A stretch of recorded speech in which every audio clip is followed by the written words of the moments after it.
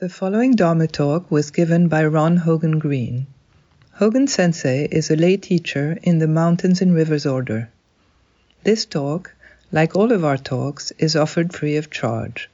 If you would like to make a donation or find out more about our various programs, visit us online at zmm.org. Thanks for listening. Good afternoon. This is from the Book of Equanimity, case number 17, Fayan's Hairsbreadth. So the one song's introduction. A couple of lone geese flap upon the earth and soar up high. A pair of mandarin ducks stand alone at the pond. Let us put aside for a moment the meeting of two arrows in midair. What if a saw cuts a scale weight? The main case. Fayan asked administrator monk Zuishan if there's even a hair's breadth difference. Heaven and earth are clearly separated. How do you understand this? Zuishan replied, if there's even a hair's breadth of difference, heaven and earth are clearly separated. Fayan said, if that's so, how could you understand it? Zuishan answered, I am just this. How about you, Osho? Osho means teacher. Fayan replied, if there's even a hair's breadth of difference, heaven and earth are clearly separated. At that, Zuishan bowed low. Hongji's verse. A fly settles on a balance pan, and it tilts. The 10,000 generation scale illuminates unevenness. Pounds, ounces, pennyweights, grains, measure exactly as you will. In the end, all is overcome by the 0 point. So I picked this koan because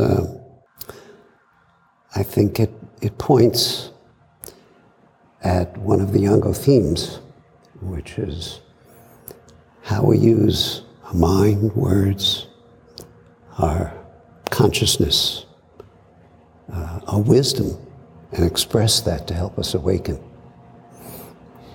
Fayan, his dates are 1885 to 958, and I have a long relationship with Fayan. He founded one of the 5 Zen schools of this time, of which now 2 remain. The Fayan school eventually folded into the Rinzai school. His teaching, and one of the reasons I relate to him so much, very much matches the teaching of the Sangha. He used words and to magnify his clarity and his vision of the Dharma to help students awaken. So he didn't slam doors on people's legs and break them, and thereby they came to awakening. This is not that teacher. This is a teacher who remarkably used words and also directly pointed within those words. And there are many koans with Fayan. One of them you may be familiar with is in the Zendo, he points to 2 different windows and asks 2 different monks to roll up the blinds, or roll down the blinds, I don't remember. And they do so, and he said, one has it and the other does not. And the koan is which one has it, which one does not. So that is an interesting question to delve into, but not intellectually. And yet, you have to use your mind to see into that koan. And how you do that is the key. So what is the space between 1 and 2? I'm coming back. If there's even a hair's breadth of difference, heaven and earth are clearly separated. Heaven, earth. What is the space between those 2? Is there any difference? And if there is, Does that difference rest in being two separate things? Or one thing intermingling two separate things? A compound? And if we speak in this manner, are we referring to an understanding or direct insight? And these are real questions. How to navigate understanding and realizing the Dharma, both through direct pointing and also having a profound appreciation of the phenomena, the Dharma, which is relative in that sense, as well as the teaching, and how that relates to insight into, is it one or two? And therefore, what is it? And it's not either of those. We are exploring how we use our thoughts and words and ideas in this Sangha and in this koan. And just as there are live words and dead words, there are live thoughts or dead thoughts. We have them both. Live ideas and not so alive ideas.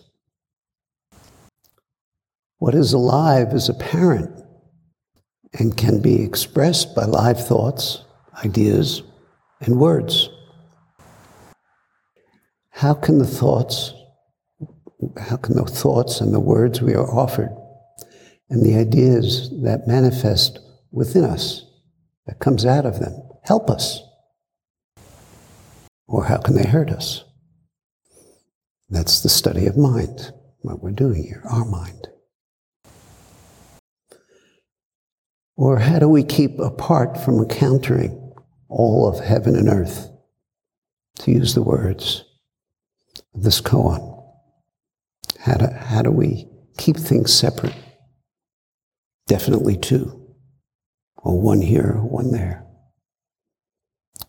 So words, ideas, thoughts can nurture our understanding of the Dharma, deepen it, or they can help us be lost in samsara and thoughts and ideas. And anyone who does Zazen knows this, because we experience both sides of that, don't we?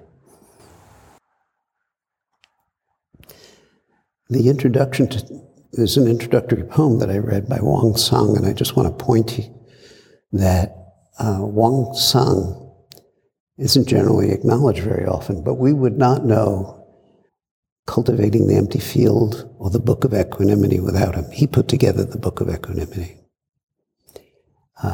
He followed along Hongju and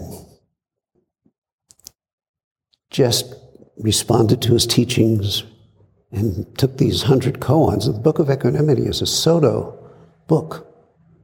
Think about that for a moment. The koans are very subtle, very profound, use words a lot, use ideas a lot, invite us to get lost in them or awaken. And it's a book of Soto koans, if you will, or from the Soto school. And it's a very literary book of koans, with the introduction, with the poetry. The poetry is magnificent. Of course, Hongji wrote it, so why not? So in the introductory poem that Wang Sung wrote to this, as he wrote to each of these 100 koans, a couple of lone geese flap upon the earth and soar up high. A pair of mandarin ducks stand alone at the pond. The implication is that a couple of flying geese are a pair, yet together as one, as are the mandarin ducks. So a couple of times a week, I bike ride at a very large park, which has quite a large lake that people boat, fish, and it's prime duck and geese territory. I've seen eagles and other wonderful critters, hawks. And if you've ever watched a pair of geese flying, there are two birds Yet in their flight, they can almost touch the ground as they fly low. And then they disappear up high in the sky, so together you can't tell if there's one or two. Are they a couple, or is it one bird? Or what is it? And of course, it's magnificent as they fly. But then the poem says, let us put aside for a moment the meeting of 2 arrows in midair. What if a saw cuts a scale weight? 2 arrows meeting in midair. You may be familiar with that term. It comes from the identity of relative and absolute that we chanted earlier today. And it's an essential teaching of realization. It's the 4th rank of Master Tozan, in which the absolute and relative are so entwined, you can't tell them apart. It's the functionality of coming forth from that. But he says, let's put that aside. Isn't that interesting? What if a saw blade cuts a scale weight? The scale beam is cut. Boom. So this koan is not about 2 separate things meeting as one, but really about how, with the direct pointing of words, all concepts and ideas are taken away. They're taken away with a single spoken offering. The scale balance is cut through. There's no measurement possible. Weigh that. Fayan asked administrator monk Zuishan, and that's a high position in the monastery, if there's even a hair's breadth of difference, heaven and earth are clearly separated. How do you understand this? Master Fayan is bringing forth a quote from Affirming Faith and Mind that many of you are familiar with, which starts, the great way is not difficult for those who do not pick and choose. When preferences are cast aside, the way stands clear and undisguised. But even slight distinctions made set earth and heaven far apart. So this is a classical poem and a classical saying. And many of you have worked in face-to-face teaching with this poem. And there are different ways to work on sutras and koans and this poem, depending on where the student is and what's most helpful for that student. And we often use that poem for students working with shikantaza as an entry point for the teachers to get a sense of where the student is, which can be difficult with people doing shikantaza. I once met a student in a different Zen center, Soto Center. I've mentioned this before, who said to me, knowing I was doing koan study, I've been doing shikantaza for 20 years. I have no idea where I am. Am I enlightened? Am I not enlightened? Am I, has something happened? And okay. But in our lineage, we work with every student in a way that can help them, as well as the teacher, have a sense of their clarity.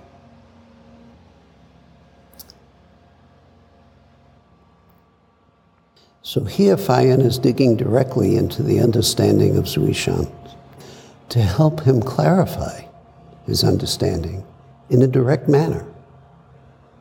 So how do you understand that even slight distinctions made set earth and heaven far apart? How might you respond if someone asked you, what does that mean? It's interesting. Maybe later in the Ango you'll get a chance to do that. Maybe. Of course, understanding this is not that difficult. Perhaps we can each read this poem and get it, sit with it a bit, and have a pretty clear sense of it. The implication here, though, is that if there's even the slightest intellectual movement, the understanding is not yet fully alive. If you understand it, there's a gap there. Right there. Right before you in your very mind.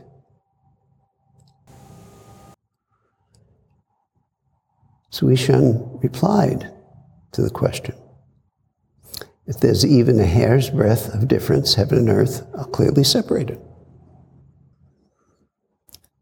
I think we all understand that in our life, everything depends upon the specific conditions we find ourselves in.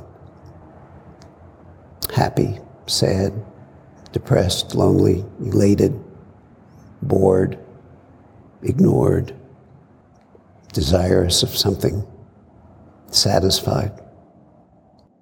And when we stick to what we prefer and avoid what we don't, we create heaven and hell. Sometimes subtly, sometimes with no awareness of it, often, sometimes overtly with no escape. And then we rinse and repeat, ad nauseum. And that's our life. That's out of these ways of going towards and away endlessly. So subtle. It's so subtle. It's one of the wonders of Zazen, is by being quiet, by cultivating stillness, we get a chance to see that process. And I don't know about you, but when I see it in me, it makes me somewhat nauseous. I mean, there's both, I'd rather not see it and I must see it, right? I don't think I'm saying anything unusual to anybody. So in this and demanding we prefer over what we do not want, heaven and earth are clearly separated. And so we live estranged from ourselves, right? We've put heaven and earth separately.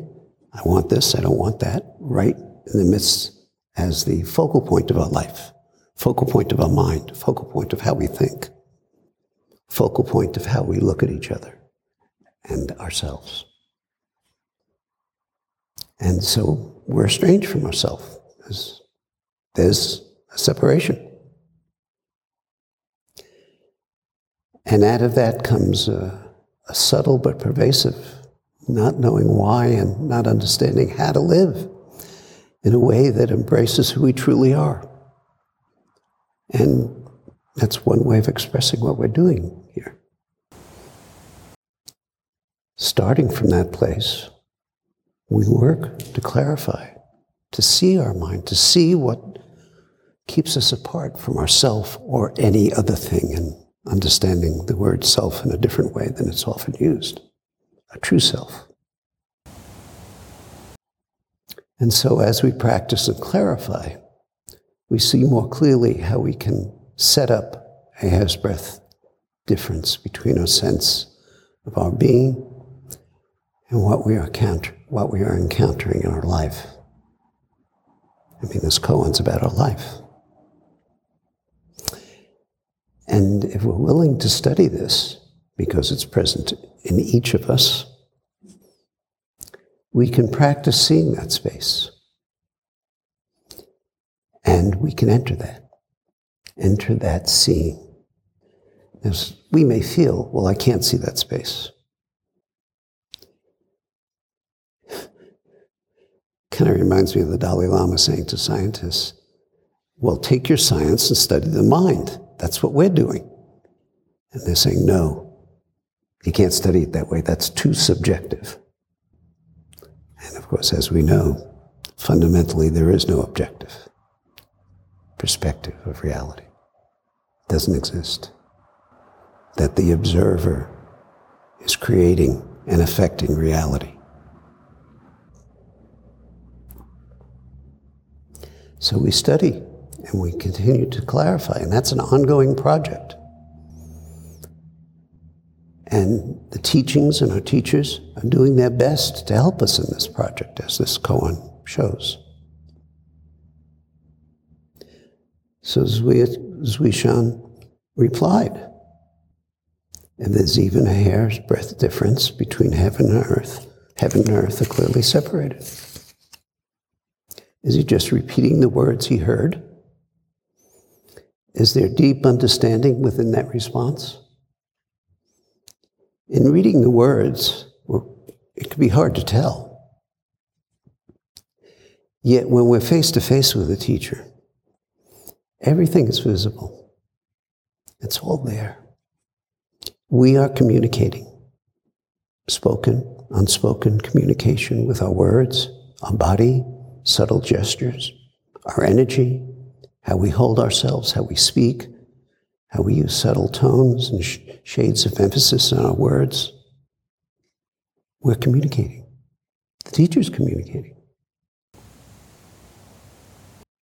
Daido Roshi wrote a commentary in the 300 koan Chobogenzo on another koan involving Fayan, very, very similar to this one. And you can consider it for the purposes of this verse as applying to this koan.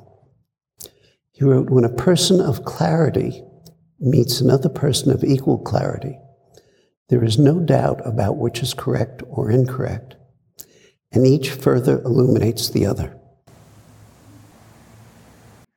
However, when a clear-eyed one meets a person of knowledge, regardless of their rank or position, then teacher meets disciple, and the great function is brought out. Tell me, what is the great function? So as Daido Roshi points out, the difference between clarity and knowledge is subtle, not always distinct. I mean, that's what this koan is about.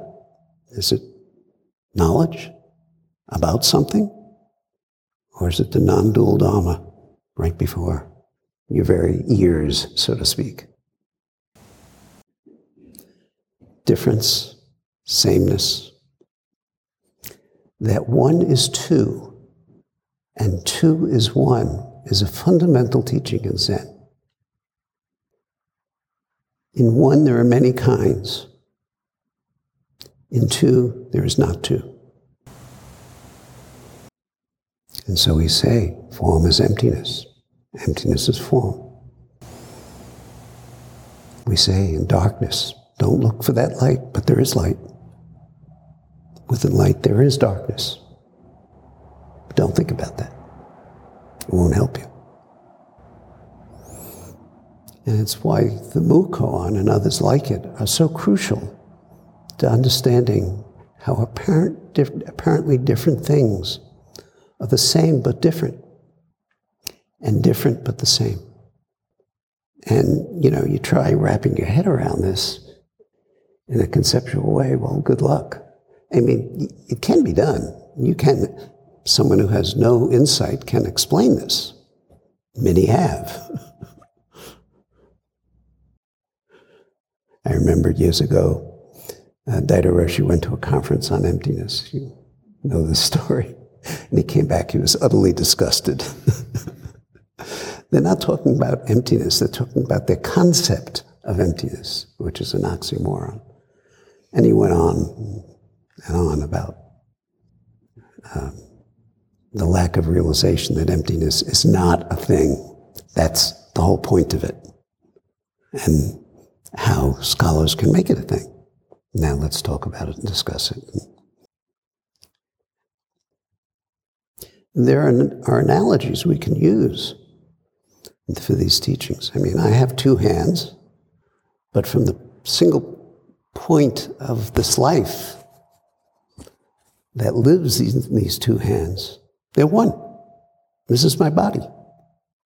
And yet, here's a hand, and there's a hand. Which is the correct view?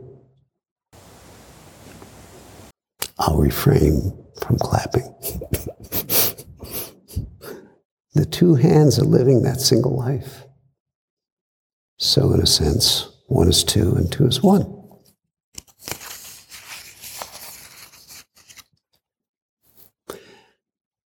As we continue to explore this in the open awareness of Shikantaza in the concentration on our breath, on the clarity that can come forth in koan study. They all give depth to our understanding of difference and sameness. All aspects of Zazen are pointing to the same thing and teaching us. It's not only koans or only shikantaza or only breath. They're all doing that. We are all doing that. So Fayan responds to him saying that, if that's so, how could you understand it? Master Fayan is seeing what is there. Is it understanding or clarity? What's present beneath the words of Zuishan? It's a fundamental teaching, way of teaching, way of understanding it. Ask another question. Ask it of yourself. Teachers ask another question all the time to help you clarify. If it can't be expressed, maybe it's not seen.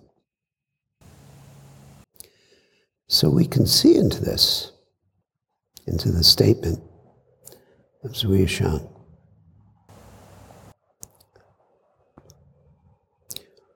It can be seen into, or we can use conceptions and cleverness in our understanding. He's both testing Zuishan and also encouraging him to show more. Okay, that's your response. Say it another way. Give me yours, your heart, your understanding. In the Book of Equanimity version of this koan, this is there and also in the 300 koan Shobogenzo, there's a footnote on Fayan's response. If that's so, how could you understand it? An iron mountain lies across the road. So there it is. There's an iron mountain before Zuishan. And how will he cross the road? So he answers, I am just this. How about you, teacher? What do you think of that answer? This is how I am. What do you think? Not so good, is it? Luckily, there are no ultimate failures in Zen practice, or we'd all be wasting our time. It's a practice of failure, after all. One continuous mistake, right? So put yourself in Zuishan's place and see what he is saying. Is he saying some equivalent of under heaven and earth, I'm the only one? Or perhaps this is just how I understand it. I'm tossing it back to Fayan. I already commented on that. So it's pretty apparent. One of the wonderful aspects of working with koans is that insight into a koan has to be expressed. And that expression could be with the body, sometimes with a look, or silence, or words, or an action. Sometimes the student's asked to speak your understanding, explain it. Isn't that interesting? And is that understanding and explanation alive or dead? Complete or incomplete? It's never complete. We're all koan students. We all live a life. And our response to a question, a koan, a life brings us, be it with a teacher or in our life, makes all the difference in the response on the effect of our life, affecting our life. A life is one continuous koan. Isn't that interesting for those who, I don't want to do koans. But you're doing koans. You have no choice in living it. You can ignore it, and okay, that's one way to do a koan. We're good at that, right? we could probably go around this room and each of us, including me, volunteer where I ignore something in my life that needs clarity, and I haven't got the gumption at this moment to go there. Or maybe not going there is skillful. It's not time and place yet. This is why I respect deeply myself, my practice, and you and your practice. Because I don't know. All of us are just trying to figure out the koan that's immediately before us in life. And there are no right or wrong answers. We're practicing. And practicing is a stay tuned for continuing developments because it's ongoing. And in that ongoingness are ways of seeing and understanding it that holds our wisdom and compassion and ways that do not. The relationship between the student and the teacher, as evidenced by this koan, functions best when it has elasticity and flexibility and centers around a profound trust in the student's desire to awaken. That's what we're doing here. It's the only thing we're doing here, to the best of our ability. Yes, there is an organization, and there's relative aspects to that organization. And the organization reflects, through so many mirrors, us and the society and all of the difficulties and pains and suffering that comes out of that. That's not an excuse. That's the truth of it. We reflect that as well. But the most important thing is our willingness and ultimately a cultivated ability to respond to the koans of our life. Fayan sees Suishan clearly and knows that Suishan cannot come to peace in this lifetime with this understanding that he expressed. So he points directly. He gives life to the sutra and to the student. If there's even a hair's breadth difference, heaven and earth are clearly separated.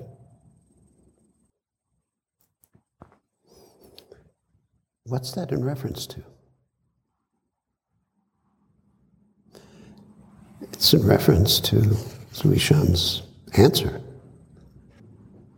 This is just how I am. How about you? Is that one or two? And in saying that, Suishan bowed low. He bowed low. That's not in there by accident. We only have the bare koan, and every word matters. What's the difference between Suishan's initial response and Fayan's? The words are the same, yet the understanding and compassion within Fayan's response goes directly into Suishan. The words are the same, but his words go right into the student, and the student receives them and makes them his own. That's the key. He could now say that, and it would be his own. How do we create the space of a hair's breadth of difference that creates so much disharmony in our life and others? And it's so subtle. Just think about it in your zazen, how subtle it can be. How we're silent, we're present, and we realize we're singing a song in our head. Or filling in the blank, the silence, because we need to, because we, without realizing it, are uncomfortable with being still in that moment. I say this many times. It's a quote from a very respected Tibetan teacher, in which he says something, I may be slightly misquoting it. Mind, there's no such thing as mind. There's only clarity. So think about that. Because this is what we can encounter in us, Zazen. That our mind, our thinking mind, our producing mind, our endlessly circling mind is being taken as a thing by us. But there is no such thing, ultimately speaking. There's only clarity. And we discover that in Zazen. We discover it even when we don't know we're discovering it until a moment comes and we go, oh, and that already interrupts our Zazen. But it's okay. It deserves that within the deepness of our mind, we settle to such a degree that the quietness is who we are, allows us to recognize that a single thought coming forward is not our true voice. It can't be.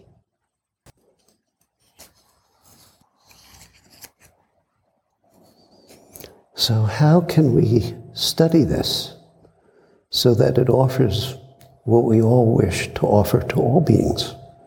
That's our job here, right? It's the Bodhisattva vow. Take whatever we got and offer it. Before us. Before our own satisfaction. Now, we're human beings, and we're practicing, and we're working with that. But that's the path. Have you realized that? That's the path. Not me, but you. Us. And it does not leave you out. But we're so habitually, especially nowadays, channeled into me first. In fact, under heaven and earth, my selfish desires are all that exists, which is not what the Buddha said, but how we could live, and many do. So how do we study this? I was struck by something that Toni Morrison said towards the end of her life. She said that James Baldwin gave her 3 gifts. The first is a language to dwell in, a gift so perfect that it seemed her own. And the language she's speaking of is not just words and ideas. It's your own true heart expressing itself, however it does that. Perhaps sitting here, perhaps crying, perhaps being lost and not knowing how to respond, perhaps in your own confusion, perhaps not feeling awkward and not knowing how to respond to someone who's sick, and on and on. It can be your language. The second was the courage to live life in and from the belly, as well as beyond its edges. If that isn't Zen practice, I don't know what is. You know, we have a rigor, we have forms, we stick to them, and yet all the forms have to go. And that takes great courage. Where does great courage come from? It comes from failing many, many, many times. Luckily, we have a way to practice that. I'm talking about Zazen. I'm talking about seeing the thought and letting it go, which is not a failure. It's a teaching and coming back. I'm talking about sitting in shikantaza and for the most part, stopping, getting rid of parts of ourself, thoughts and feelings that we don't like. And just. I'm talking about entering the koan and being the other so that we can respond in a way that there is no separation and difference, and thereby see into the koan. The seeing into the koan is already creating no separation. Have you ever thought about that? It already does it. Without even understanding the koan, but putting yourself into the koan, because you're in koans all day long outside this center. And so that's worth cultivating.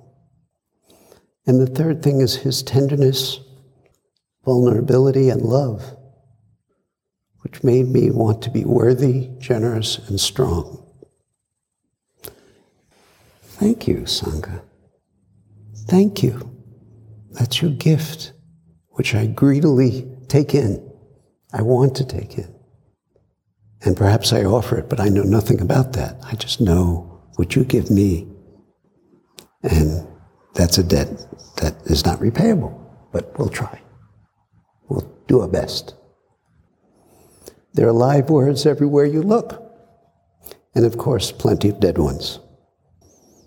How can we take these gifts that are offered to us by so many examples of people who live a life of expressive truth and make those words and thoughts and intentions our own?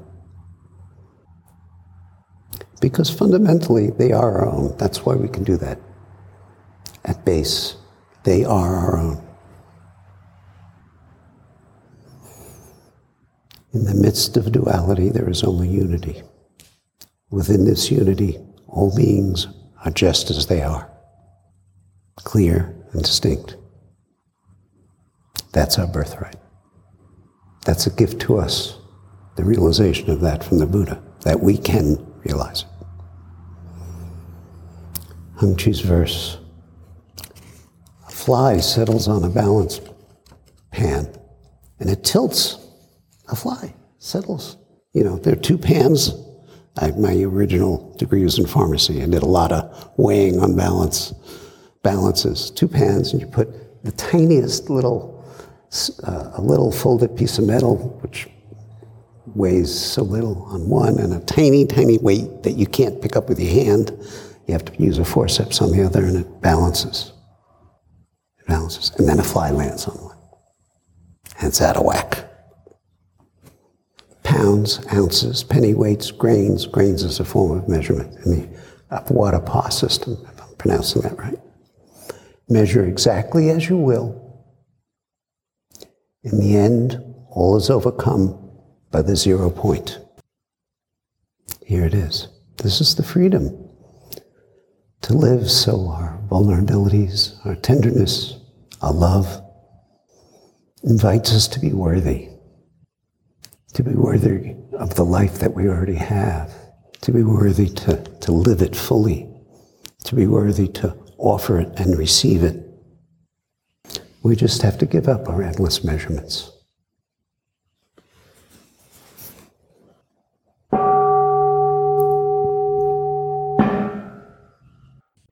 Thank you for listening. To find out more about ZMM's programs, retreats and residency, please visit us online at zmm.org.